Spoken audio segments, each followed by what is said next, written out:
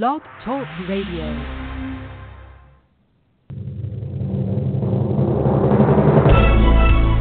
This is All About Wine on Blog Talk Radio, the talk show dedicated to the wine industry since 2009, featuring winemaker, cellar master, vineyardist, and tasting expert, Ron. Basically what we're trying to do on this program is just trying to educate people and trying to make wine less confusing and more friendly.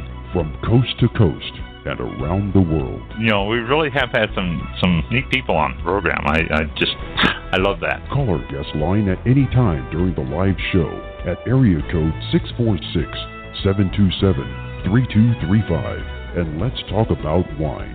Again, the phone number to call is 646-727-3235. And now, All About Wine is on. Here's Ron.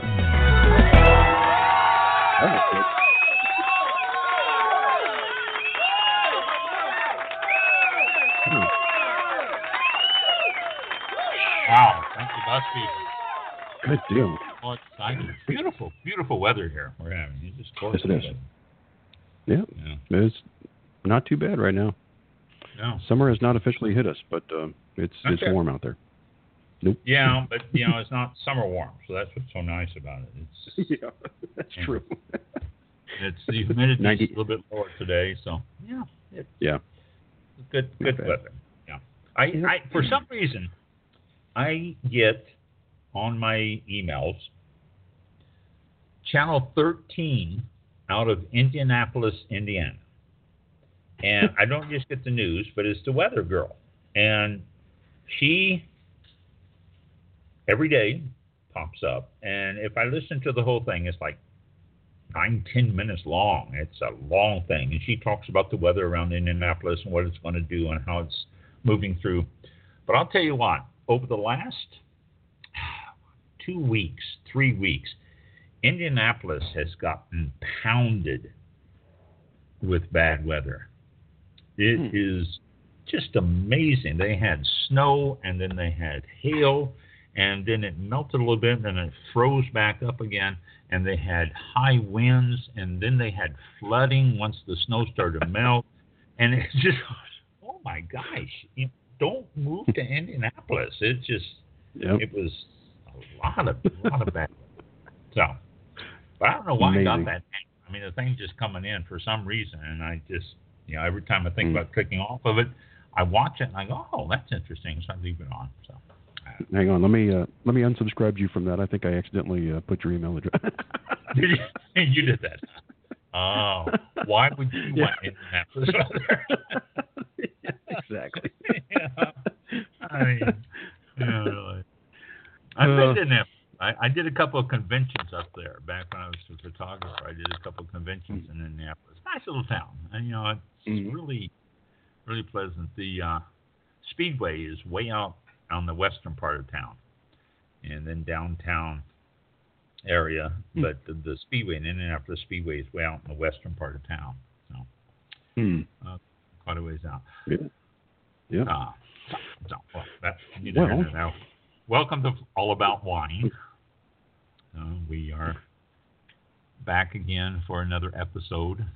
And if you are listening live, it is April the 5th. 2018, 7:03 Eastern Time.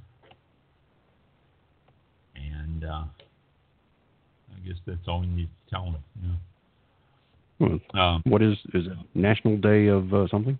Oh, this is the National Caramel Day, or Caramel, or Caramel. National Caramel Day, or Caramel Day. National Raisin and Spice Bar Day is today. So, tomorrow, National Caramel Popcorn Day. Well, that's odd. They have Caramel Day one day and then National Caramel Popcorn Day the next. What's that?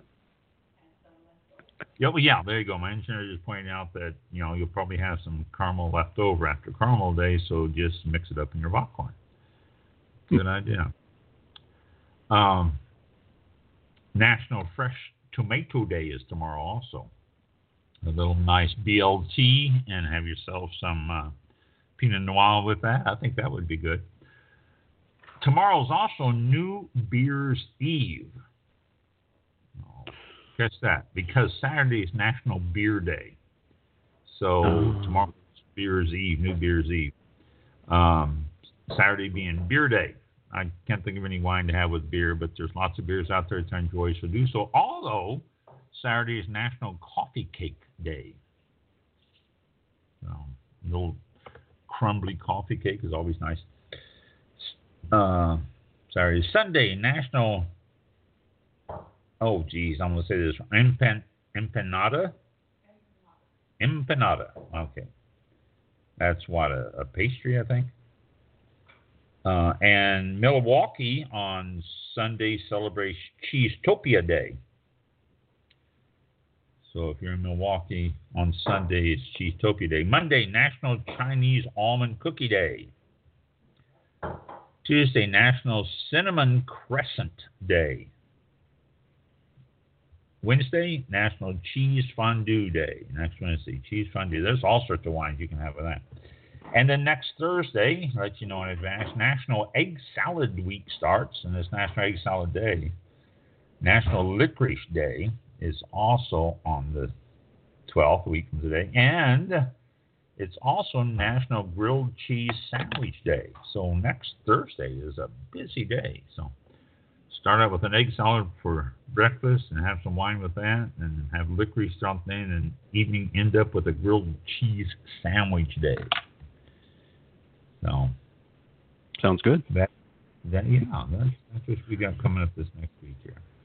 On foods to pair up with whatever wines that you find that is best with it. I mentioned, about a month ago, I think it's been that long, the Wine Spectator Grand Tour coming up. Give you another reminder here. The Wine Spectator Grand Tour, if you want to check out the site or register through the site, it's grandtour.winespectator.com. 3 cities, 3 big wine tasting events. Washington, D.C. is coming up on April the 20th. New York City, April 29th, and then out to Las Vegas on May the 5th. 3 great locations, 3 great wines, but they have all sorts of, there is over 240 wines from around the world, the United States, California, Washington, Oregon, New York, Virginia, Argentina, Australia, Austria, Chile, Greece, France, Hungary, Israel, Italy, New Zealand, Portugal, Spain, and South Africa, and then you got a wine from Uruguay. So all sorts of stuff from all over the world. All these wines, by the way, are rated 90 or higher by Wine Spectator magazine. So you're getting some decent wines there. Don't have the cost. I think it's like $240 for the event, but you get to keep your souvenir Rito glass, and you also get to taste all the wines, and they also have food. So if you're in any of those places and you got the money to spare, it's a great way to taste a bunch of wines that you would never, ever buy on your own. And just get a bottle of it. And for $240, some of these wines you're tasting, after you taste 2 or 3 of them, you've hit that $240 mark. So it's well worth it. It's a fun event. It's a fun thing to do. The great big sponsored tastings like this are always great amount of fun. Okay, let's see. We were talking last week about phylloxera, and we had, let's see, is that where I want to? We had a whole bunch of information about phylloxera. We talked about how phylloxera started. We talked about how it spread. We talked about how phylloxera affected different countries. We talked about how different countries played around with it and didn't know what it was. We talked also about how the United States started from step 1 when the phylloxera started to hit them again, instead of looking at other countries and saying, oh, is that what you did already? Maybe we shouldn't do that again. But all this is happening around the world. It was during the change of the intelligence, if you want to, on phylloxera, and that time in history when we got science started to become recognizable as a legitimate thing to look at. And so phylloxera popped up about then, and they started to use scientific approaches to it. But it spread all over. There was laws that were passed, laws sanctioning grafting onto American rootstock was passed in France, and there was some areas that didn't do it for a few years. New grapevines were planted. A lot of the old grapevines in areas that were there for ever, I guess, were switched over, and they were switched over to new grapevines because of phylloxera, and it was they were planting it on American rootstock, and because they were planting on American rootstock, it was a good chance to switch over, plant in more of the grapes that you find that are hardy and that are good and that you want. So grapes like Carmenere and Melback lost a lot of real estate, and grapes like Merlot and Cabernet Sauvignon gained a lot.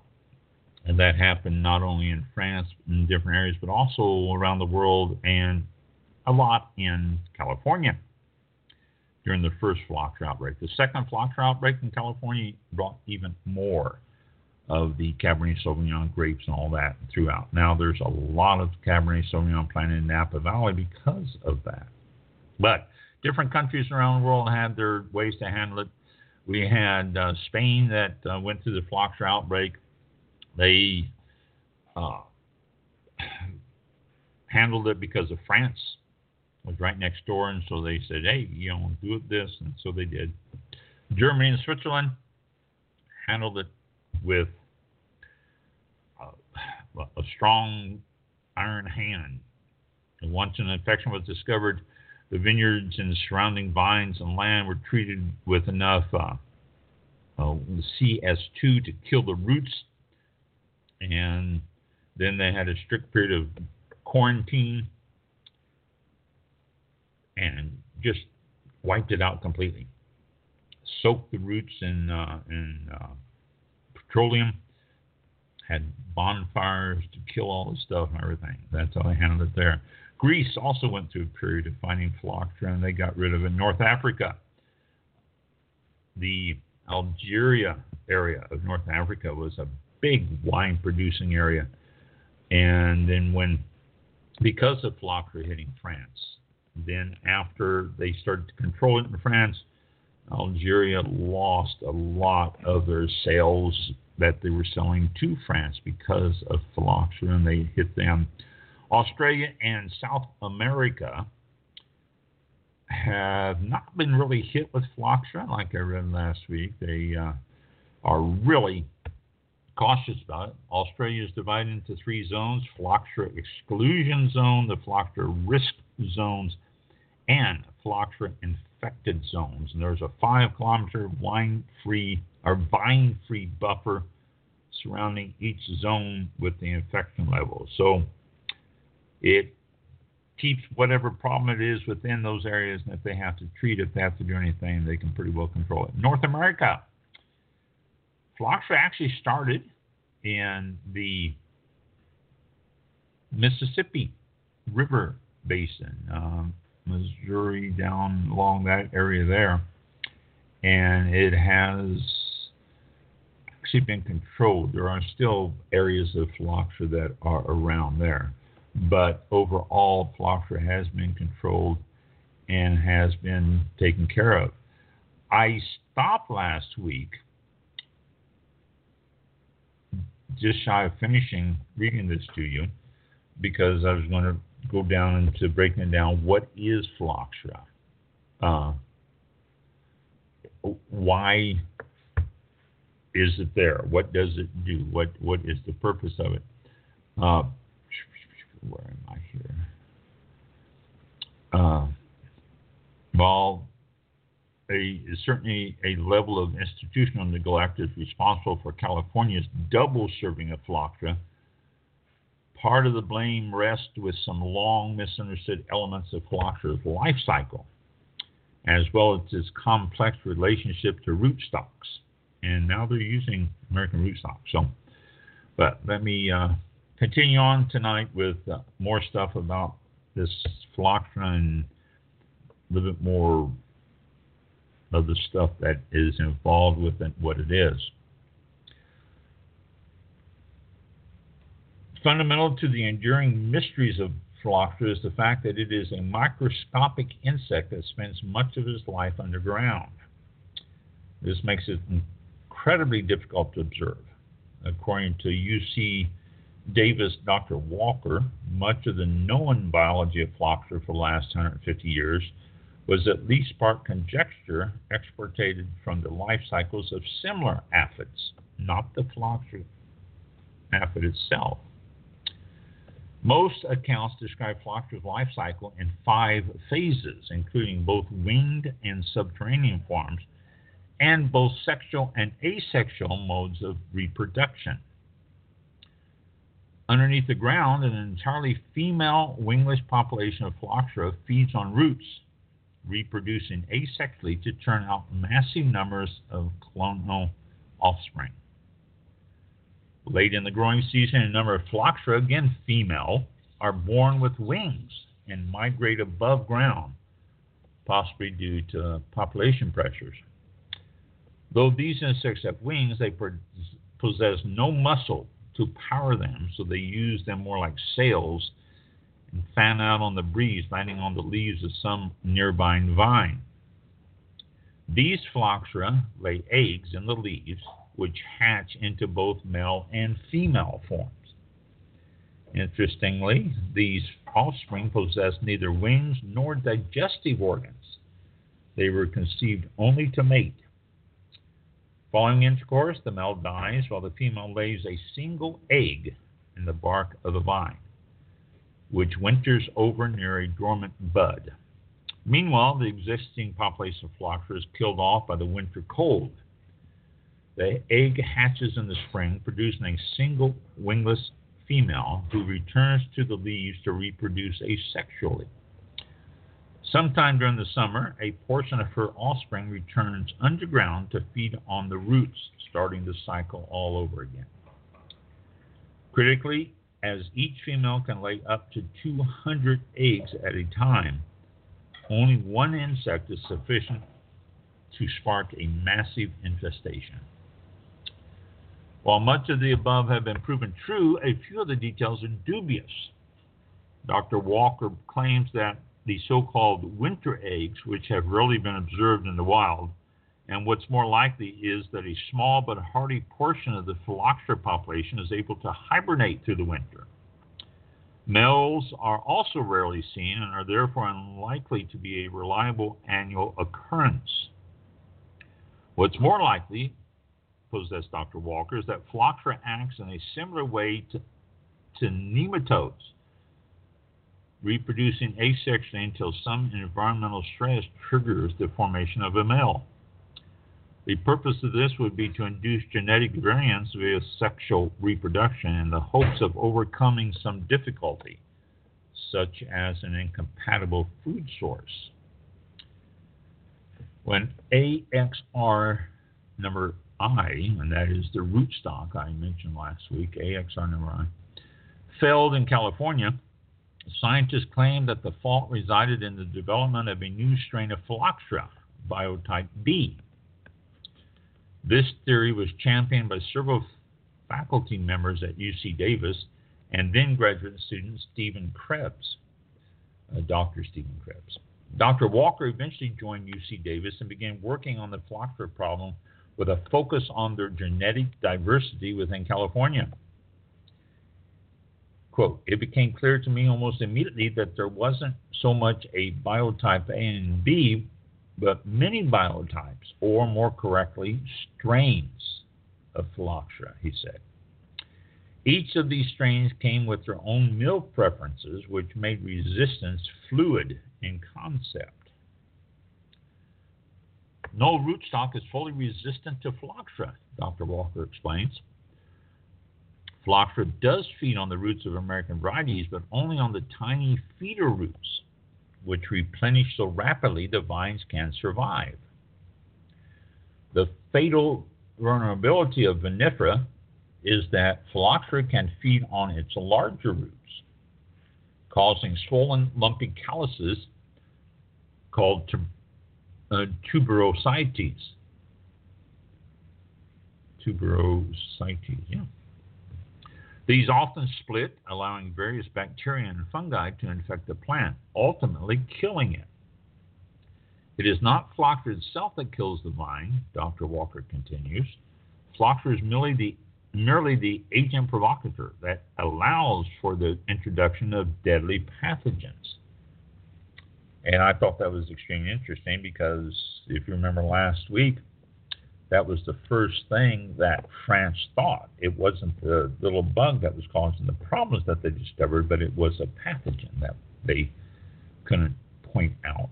And that really what Dr. Walker is saying here. Curiously, vinifera leaves are relatively immune to damage from Phylloxera, while Native American leaves can become covered in galls, though this will not kill the vine. There is an inverse immunity relationship between resistance at the root and leaf level among vine types, Dr. Walker adds. So how did AXR I survive so long before felling, and is biotype B real or government's conspiracy? The thing is, Dr. Walker says, after the first infection, it really takes 10 to 20 years for a vine to die from a Phylloxera attack, as the decline is slow. And as an aside here, I had vines that we put on the fence around the winery when we opened it. It was Merlot, Chardonnay, Riesling, and Cabernet Sauvignon vines we put around the fence. And it took only about 4 years for those things to completely die. Well, someone's calling in. No, it is not. Wow. Oh. There. You got it? Well. Yeah, I know who it is. Please leave a message after the tone. Okay, let me turn that down. Do that. All right. Sorry about that. Walgreens calling in saying the prescription is ready. So as I was saying, it's like 3-4 years, the grapevines I had out there died, and it was from Phylloxera. Now, I know they're saying 10, 20 years here. Those things died really pretty fast. And here in Florida, people say that they do die fast. The earliest measurable symptom is the decline of potassium in the must. In that light, it is possible for a vine to survive in soils infected by Phylloxera for a considerable amount of time. As another aside here, there's a winery not too far from Florida State's winery that is called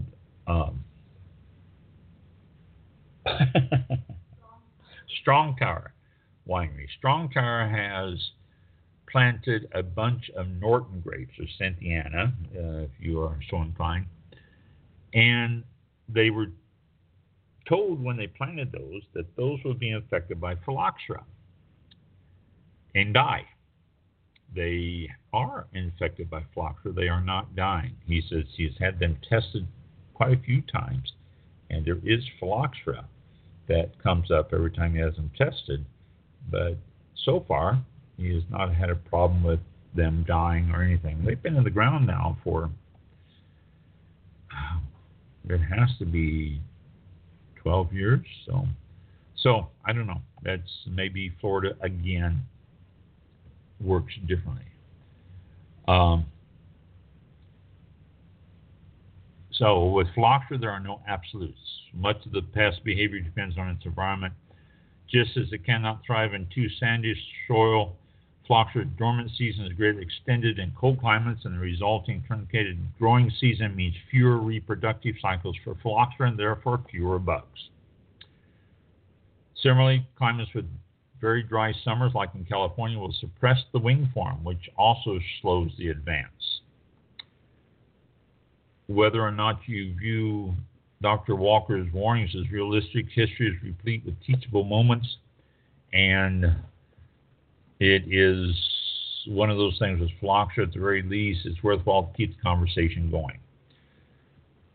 Phylloxera irrevocably changed the world of wine, but did it alter wine itself? The answer to this question lies in whether you believe that grafted vines produce different tasting fruit than own-rooted vines. I can confirm to you that when you use American roots, you change the taste of the vine. Loic Pasquier asserts. Pasquier is a bit of a renegade in Bordeaux. His brand, Liber Pater, works with own-rooted vines, high-density plantings, and historic varieties. For example, he has Castet, Marnay Coulant, and Saint Macaire, in order to create the type of wine produced at the time of the 1855 classification. With grafted vines, he says, one cannot make a vin de terroir, only a varietal wine. For example, Cabernet Sauvignon was grafted for gravelly soil with oceanic weather. If you use ungrafted Cabernet Sauvignon, it can only do well in those conditions. If you graft, you can plant anywhere, but you lose the specificity of terroir. You lose the true taste of the wine. End quote. That's what he says. But, another aside here, and I got to do this. When you graft stuff on there, it should not affect the top of the. You're just using the root system. You're using a blood system. I always explain this. If you were to replace your vascular system, your blood system, your veins and all that with mine and all the capillaries and everything and all the small ones and everything, you replace the entire vascular system in you with mine. That doesn't make you me. You are still you. And that's the same thing with the root system. Root system is just a feeding system for the plants. And so when you graft, you're really not changing what you're grafting onto it. It's just a feed system. But according to, what's his name here? Loic Pasquier, it does make a difference. Alan Meadows has more experience tasting pre-phylloxera burgundies than most. Quote, I would argue that there is a difference in wines made from grafted and ungrafted vines, Meadows admits, but it's less about taste than texture. There is a different density and weight, and it's almost as if the tannins themselves have a different quality. End quote.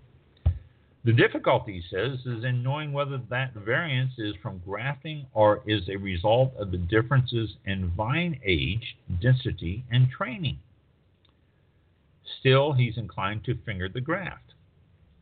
Quote, if you really believe that a vine has a life below ground and a life above ground, and the one below feeds and nourishes the vines, it seems to me that making such a fundamental change to the structure of the vine would result in a measurable difference in the taste of the wine.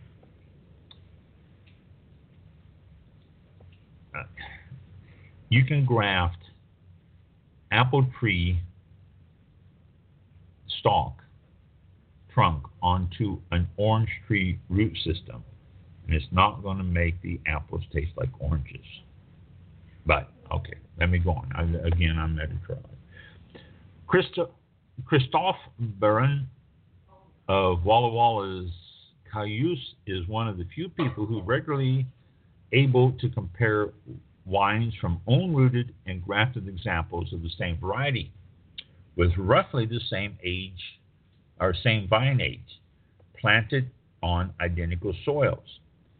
He agrees with Meadows that the difference is primarily textural. Quote, when you read old articles or texts about pre-phylloxera wines, they always talk about that smooth, velvety quality in the mouthfeel and on the palate. And that is really what it is. My grafted vines are completely different. The wines have more tension, more grip. And this is true across the range of red varietals. End quote. On the umbrella of the Truly label, Tegan Pelasqua, whose social media handle is @ownrooted, indicates his level of interest in the matter. Works with several old vine vineyards, both grafted and ungrafted. He also believes that grafting can change the taste of a wine, but takes it one step further by proposing that different rootstocks will do this in different ways. Quote, the main thing I can speak to is Zinfandel. And the biggest thing with Zinfandel is that its own rooted vines tend to ripen more evenly inside the cluster. End quote. Why would that be? I don't know. This, he believes, is because the St. George rootstock, upon which most old vine Zinfandel is planted, is notorious for uneven fruit set. He also thinks that Winty clone Chardonnay, so highly regarded for producing shot berries, small seedless grapes with high skin to juice ratio, owes at least part of its reputation to its long association with St. George. People tend to focus on the clones when discussing wines, but the rootstock can either magnify or reduce a given clone's tendencies dramatically. Indeed, aside from disease resistance, some of the factors the rootstock can influence include vigor, evenness of ripening, timing of ripening, and nutritional uptake. The results may be subtle, but variances in any of these categories is bound to alter the final impression of the wine. Not everyone is convinced that grafting alters the taste of wine in a significant way, or at least to a more profound degree, than that seen between different clones and rootstocks. Napa Valley viticulturist and winemaker Steve Mathiasen says, quote, I think it is a myth that own-rooted vines are in a different category than rootstocks. Yes, they are a different root system, but all rootstocks are different from any other rootstock. Own-rooted vines are grown from cuttings just like rootstocks, so it is already an unnatural root architecture compared to a plant that grew from a seed that started with a taproot. This question of rootstock versus own-rooted was debated in France for over 75 years back in the 1800s, and the conclusion was that rootstocks show terroir just as well. Rootstocks can help with sustainable agriculture by being more drought or pest tolerant, besides the obvious phylloxera tolerance. So I hate them getting a bad rap. It's like dry farming versus deficient irrigation, or organic versus biodynamic. There needs to be a place for being reasonable and focusing on important stuff like pesticide use, habitat, soil conservation, labor issues, and so on. End quote. Tyler Thomas, winemaker for Dyerberg and Star Lane Vineyards in Santa Barbara, cautions against overly romanticizing the subject. Quote, the discussion of own-rooted versus grafted vines remind me of the old vines versus young vines debate, in which the default romantic position is that old vines make better wine.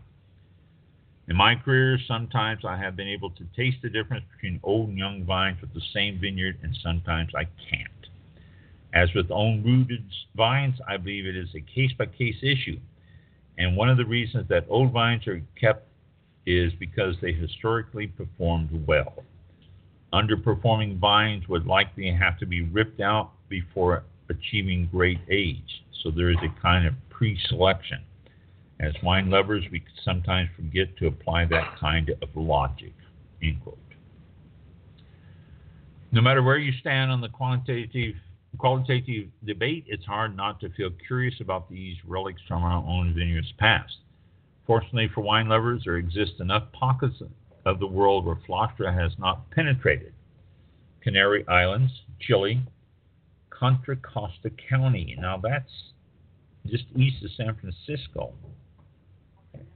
And I tried to find out more on that, and I couldn't. But Contra Costa County, because that's Winty, and that's Concannon are two of the wineries that's been there forever. There's lots of them now, but those two have come off top. And that Contra Costa County always surprises me. And Chloris, and these are just the seeds that we can still experience the taste of wines planted on their own roots. Such portals to the past are slowly closing, however. As recently as 2005, one of Bollinger's ancient vineyards succumbed to phylloxera, and even where sandy soils forbid the louse, threats such as real estate development and the financial pressures to plant higher producing or more popular varieties loom. Higher producing or more popular varieties loom. Pre-phylloxera bottles with classic regions are becoming increasingly difficult to find, and recent fraudulent activity has hobbled confidence in those that remain. The author of this says, I have been lucky enough in my time as a sommelier to try pre-phylloxera bottlings of Bordeaux and Burgundy on a handful of occasions. And the few tablespoons I enjoyed were magical enough to make me immediately nostalgic for a period of time with which I have no real connection. Still, it was the romance of their rarity that transported me, rather than a discernible difference in taste per se. And yet, when I think of those wines today, I daydream of a world in which even a faint attempt at quarantine in the 19th century might have preserved some of the ancient ways. Considering the monumental impact of phylloxera, the world would be a very different place. Who knows? Maybe no serious wine list would be complete without a varietal of Gouquet Noir from Central France. And maybe it would be considered classic instead of fringe. We can't say for sure. All we can do is to connect to that diminishing heritage is to seek out those rare bottles in the few remaining phylloxera-free regions. We can raise our glasses, contemplate the wine's texture on our tongues, and toast the forces beneath our feet that we can't see for squinting, but can make the whole world jump. And that's it on phylloxera. A little note at the bottom, for the purposes of this article, the term hybrid only refers to crosses between European and American varieties. There are many popular hybrids created by crossing these two types, and almost all rootstocks are hybrids of different American vine types, typically some combination of Vitis repetris, Vitis riparia, and Vitis berlanderia. So there you go. Written by Kelly White, who is a sommelier. She writes a lot of articles for the this website that I found this on. This is 750 Daily. So check that out, 750 Daily. But there you go. Phylloxera, everything everyone knows. Last couple of weeks on it. Does it make a difference? I don't know. I can't say. I've never had, as far as I know, a wine that was not planted on rootstock. Well, no, I can't say that now. That's not true. That is not true. Because Chile doesn't plant their vines on American rootstock. They are own vine, are own rooted. And so I've had some. We carried some Chilean wine for a while at the winery. And I've had quite a few other Chilean wines. So yes, I have. And that's interesting because I really fell in love with the Carmenere from Chile. And I've never had any other Carmenere except for Chilean Carmenere, although I've heard that it is available in some wineries in the United States. But I've only had that one from Chile, and I love the pepperiness, the smoothness, and all that. And maybe, I don't know, because of own root, it is more of a smooth wine and a little pepperiness and all. So that's an interesting. I was going to say I've never had it, but I have. If you've ever had wine from Chile, then you have had wines with American or without American rootstock, with own vines. So there you go. That's everything you want to know about phylloxera over the last 2 weeks, and just didn't ask. New website, actually a redesign, online shopping for wine, called Wine Express. I received an email for this. They tout themselves as a brand new online shopping experience. They say it's faster and easier than ever before. You can check out what you want to get. Some improvements. It's more mobile, more videos and tasting notes, easier to search, and more powerful search. They said it reflects over 30-plus year heritage of designs and what they're showing you and everything. So it is the wineexpress.com, and it's Josh Farrell, I guess, is the person behind this. And but it's, if you're looking for getting wines or all sorts of different wines of different places or everything, then check it out. wineexpress.com. That's just like it sounds, wineexpress.com. I've checked it out. It's a good site. There's a lot of stuff on there. I tend to think some of the prices are a little bit high, but check it out for yourself and see what you think.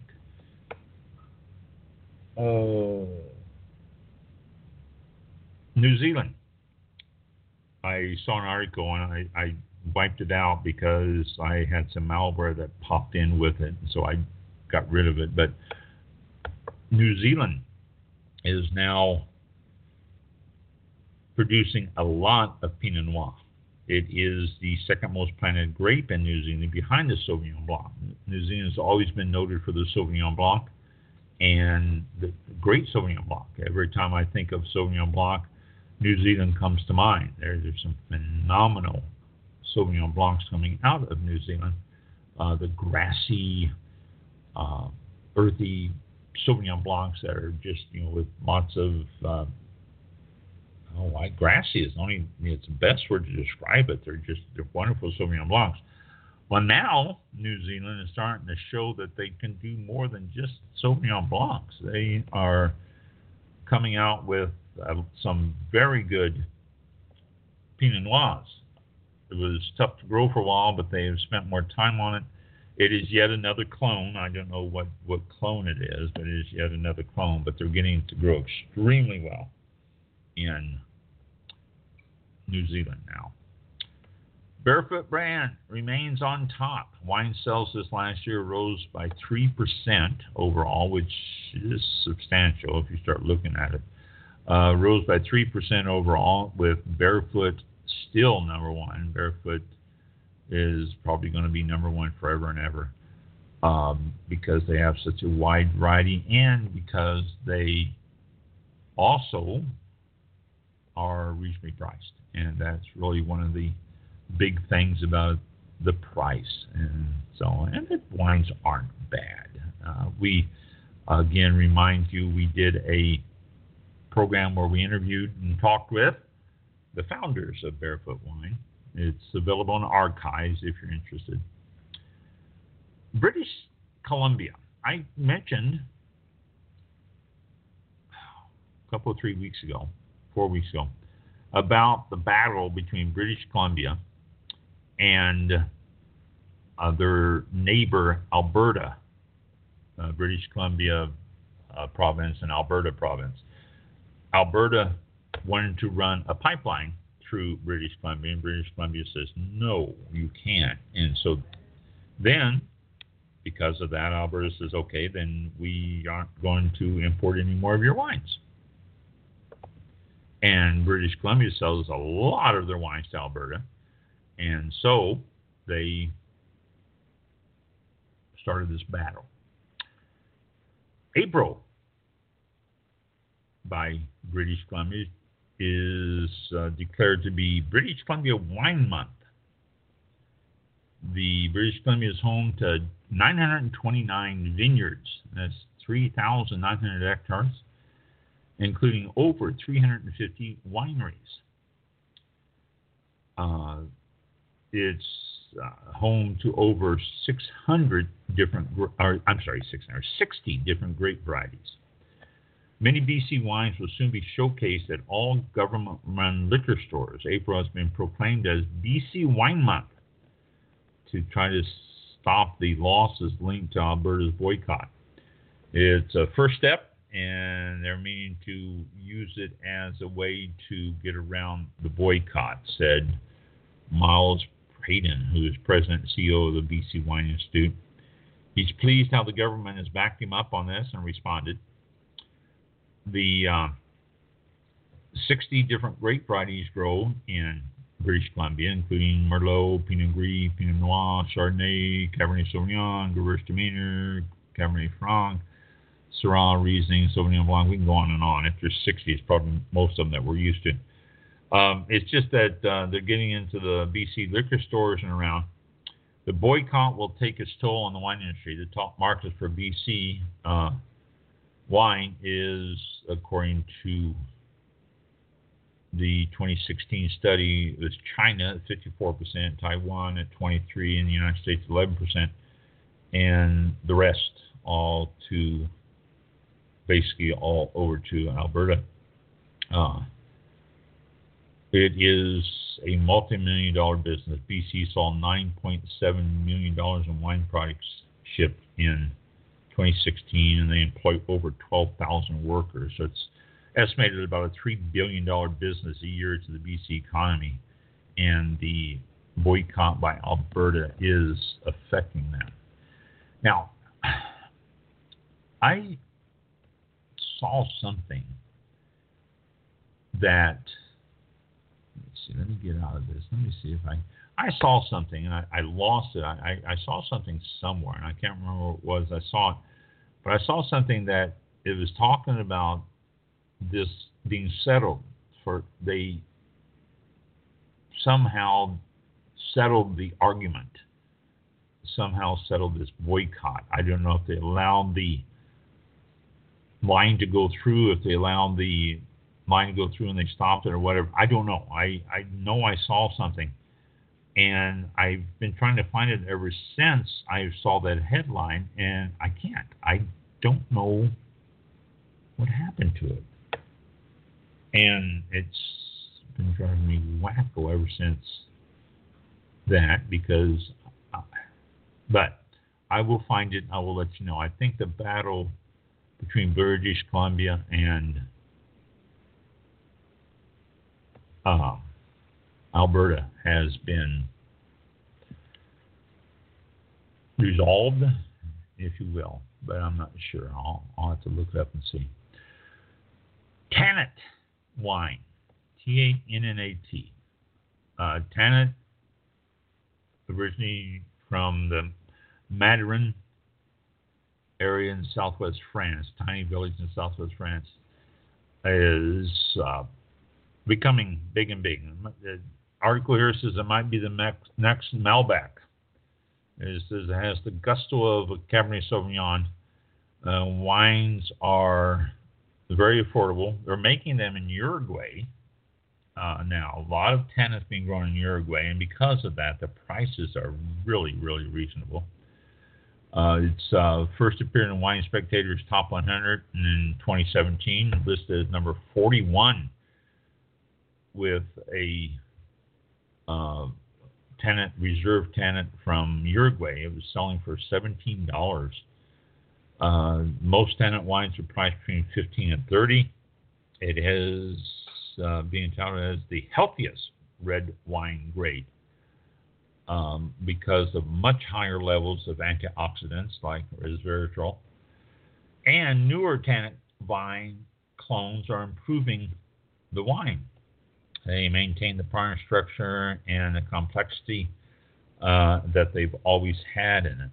The taste flavors you're going to find: black plum, black licorice, dark chocolate, cardamom, smoke. Ooh, after the fires in California, I don't know if that's good or not. And brown spices. The more oak aging, the more spice-driven character the wine will carry. The more maceration of the time it spends with the skin, the more color pigments and the tannins will come out even more in the final product. The styles, French Tannin tends to be to a red fruit flavors like raspberry and with more tannin and more power, whereas Uruguay, the tannins come across as more pliable and softer with a fruit. Boy, my lips are getting away with my tongue. The fruit profile are mostly black fruits like blackberry, black cherry, and plum, which this says here with some enduring elegance. The food pairing, they said tannins will go well with some beef, sausage, roasted lamb, duck, some aged cheese. The excuse me, polyphenol content in different wines. Merlot, approximately 1,000 milligrams. Cabernet, around 1,250. Tannin jumps up to about 4,000 milligrams of polyphenol content. And it's easy to grow in a variety of climates, especially dry climates. Less likely to be attacked by vineyard pests, fungus, mold. Less susceptible to cold temperature variations and frost. It's becoming a wine to look at, drink, take notice. Oak barrel aging introduces the wood to it, but it doesn't always need it. So look for it. Tannat, T-A-N-N-A-T, Tannat wines from Uruguay or from France. And the ones from Uruguay are going to be cheaper. So check that out. I'm going to have to go out and get one of those. I just saw this article and I haven't had a chance to go follow up on a Tannat. 750 Daily. If you don't subscribe to it, it's interesting. They list the stuff, different things. Shows 5 or 6 different things that you can read the articles on. It's a quick scan, and like the latest one today, batching and bottling cocktails, the science of whole cluster fermentation, how Andre Mark uses digital media to market his wines, champagning organic wines in Chicago. Wilson Daniels wholesale charts a course for growth. These are different things. Some of them are interesting. Some of them you go, click out of it, go to the next one. But that article I just covered the last 2 weeks on phylloxera was from the 750 Daily. So if you're interested, check that out. And I think I might be done for the night. I pulled up some stuff here and I covered it fast. I think 750, I think I've added them to our online, I think, Did you? Yeah, 750 Daily. There it is. Yeah, good. 750 Daily. Yeah, some of their articles I've been reposting. We get them automatically in here on that thing I was telling you about last time for social media, and so I just click on a couple of them, and there you go. So they've been showing up on our Twitter feed and Facebook. There's some really interesting stuff like that. And they got some good writers. They got people who know what they're doing. I mean, it's not some hacks, if you will. It's people who have credentials and know what they're doing. So, it's good. I'm glad. Very good. You put that. Very good. They have a lot of information on there. A lot of little articles come up. Check them out. They're pretty easy reading articles. Yesterday, what was it? Last Friday, the 30th, they had an article making varietal wines in Bordeaux, which is really interesting. And just all sorts of stuff in there. And one has a Master Psalms honky tonk hits in the scene in Houston. I mean, these things you find interesting and others. So it's a good site. I enjoy it. And while you're looking at websites too, and I don't know if we have links to it or not on the new, but Las Vegas Wino. Our friend there in Irene. Irene King. Yeah. Las Vegas Wino. That's always some good read there. Also, we have the boy, my mind. I retired my mind stuff. Yeah, Joy Neighbors. Still up with Joy of Wine. Joy of Wine. Yeah. Yep. That is a really lot of interesting stuff. And I've also shared. She does something else too besides just the wine thing. She does a grave interest, which is about cemeteries and a bunch of stuff about that, gravestones, what they mean, and different things. That is interesting too. It's not anything to do with wine, but she writes both of those blogs, and they are both very interesting. So check those out. Absolutely. All right. I guess if you are we're ready to close the show out for this week, we will be back next Thursday, April the 12th at 7 p.m. Eastern Standard Daylight Savings Time. Whatever it is. I don't know. Yeah. The show started and the sun was Eastern Daylight Savings Time. Yeah. I don't know what the word is. If Florida's going to go full time on Daylight Saving Time or not, I guess it's up to the Congress. Yeah. I mean, actually, National Congress now to vote on. It was just the state that was deciding this. No. Once the state passes it, they present it to the National Congress, and they have to approve. So they have to get to work first, and then. That's right. We will. We'll be back next Thursday, 7 p.m., whatever time it is, Eastern time. And we'll see you all then. Thanks for tuning in and for your support and everything. And if you'd like to be a guest, I have a couple of tweets scheduled for that. But if you'd like to be a guest, go to the website, allaboutwinebtr.com, and look on the Be a Guest link, and there's information there. Just be available on Thursdays sometime, a few minutes after 7 o'clock, and we'd love to have you. So we'll just talk. No gotchas. We'll just talk. So if you're interested, just get in touch with us and we'll talk.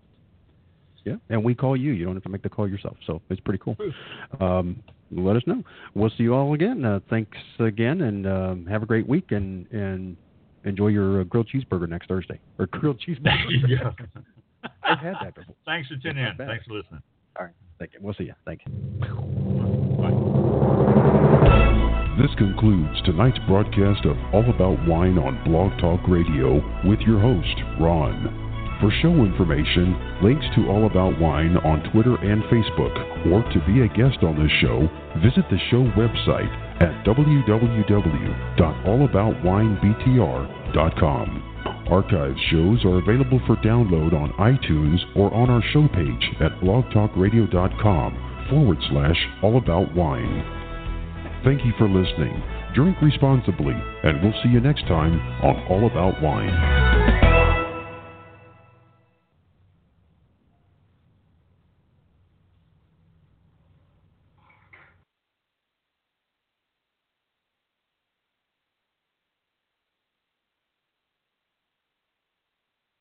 With Lucky Land Slots, you can get lucky just about anywhere. Dearly beloved, we are gathered here today to... Has anyone seen the bride and groom? Sorry, we're here. We were getting lucky in the limo and we lost track of time. No, Lucky Land Casino, with cash prizes that add up quicker than a guest registry. In that case, I pronounce you lucky. Play for free at LuckyLandSlots.com. Daily bonuses are waiting. No purchase necessary. Void where prohibited by law. 18+. Terms and conditions apply. See website for details.